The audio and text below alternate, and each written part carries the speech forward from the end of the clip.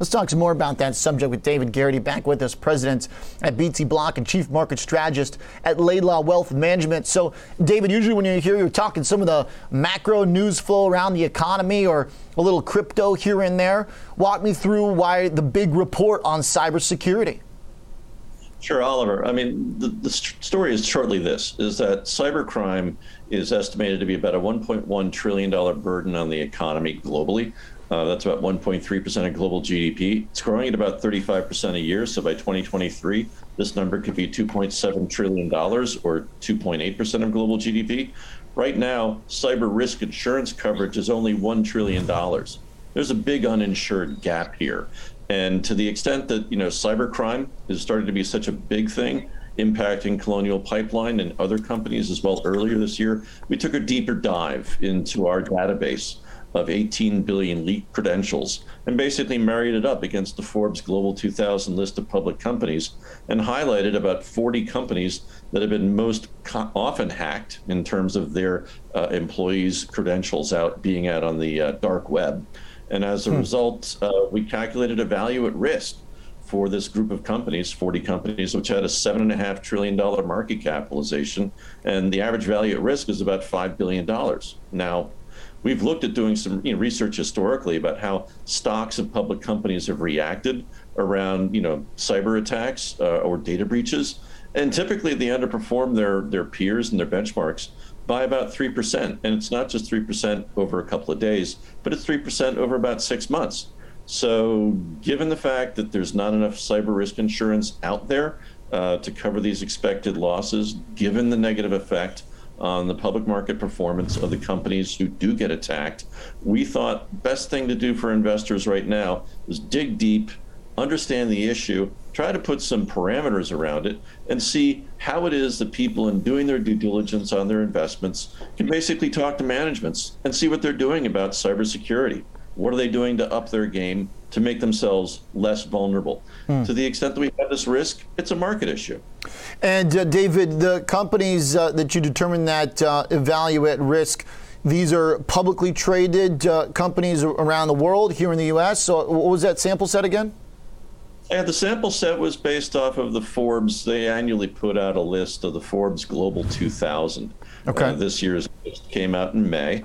And we took a Global 2000 list of companies because, granted, we're focused here in terms of what goes on in the U.S. But if we look at cybercrime, it's a global issue. I mean, granted, a lot of the attacks hit the OECD countries, so public companies that are based here in North America or over in Europe or Japan or Australia, may be harder hit. This is not just a unique issue for the U.S. economy alone. Yeah. It's a big global one. Okay. Now, some of the findings that are pretty interesting, pretty compelling, just looking at the degree to which you need to have complexity in your password alone. I mean, this is a little bit off kind of the beaten path that we usually talk about here, but if we could pull it up, it basically shows a table of what you got to do to not get hacked within like a second of an attempt versus like hundreds of years. I guess this is a good reason to put some exclamations on your password. How'd you figure this out? I mean, it basically was going through and doing research that others had done, and looking at what sort of existing computing power was available. Bear in mind that right now you have computers out there who can run through 100 million possible password combinations in 60 seconds. Wow. So whatever you think you have, it can be cracked pretty fast. And quantum computing is going to arrive. And that obviously is going to compress these hacking times even more. The other issue is that, in terms of just users, individuals, you, me, everybody out there, we're using more and more websites. We have to keep track of more and more passwords. This is a problem. So, my colleagues and I, along with doing the research here, obviously have tried to come up with some solutions that might be useful. So, if people are interested, they can go to gofio.com and check it out further. But we think even before they go and look there, it's important that people understand the magnitude of this issue. I mean, we have run into a situation here back in July. President Biden, ahead of the White House conference in August, Biden said in July, his thought was that the next major war, a shooting war, is going to come about as a result of some major cyber attack. So this is an area that we have to be sensitive to geopolitically. It's a situation we have to be sensitive to as strategists, market participants, company investors. So, it's worth our time to get up to speed on this. And David, what were the conclusions from the wealth management perspective? Is this just, you buy FireEye and cloud companies and call it a day and hold, or is there something specific in terms of how to get exposure to this from an investing standpoint?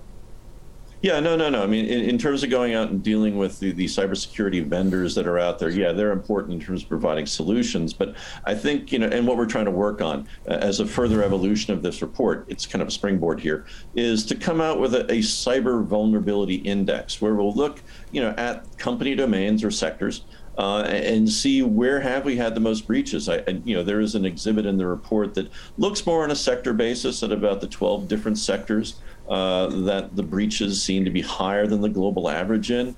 Not surprisingly, social media is a big category, but also pharmaceuticals as well. Financial services, you'd think historically would be the main target of cybercrime, but surprisingly, it's really more average.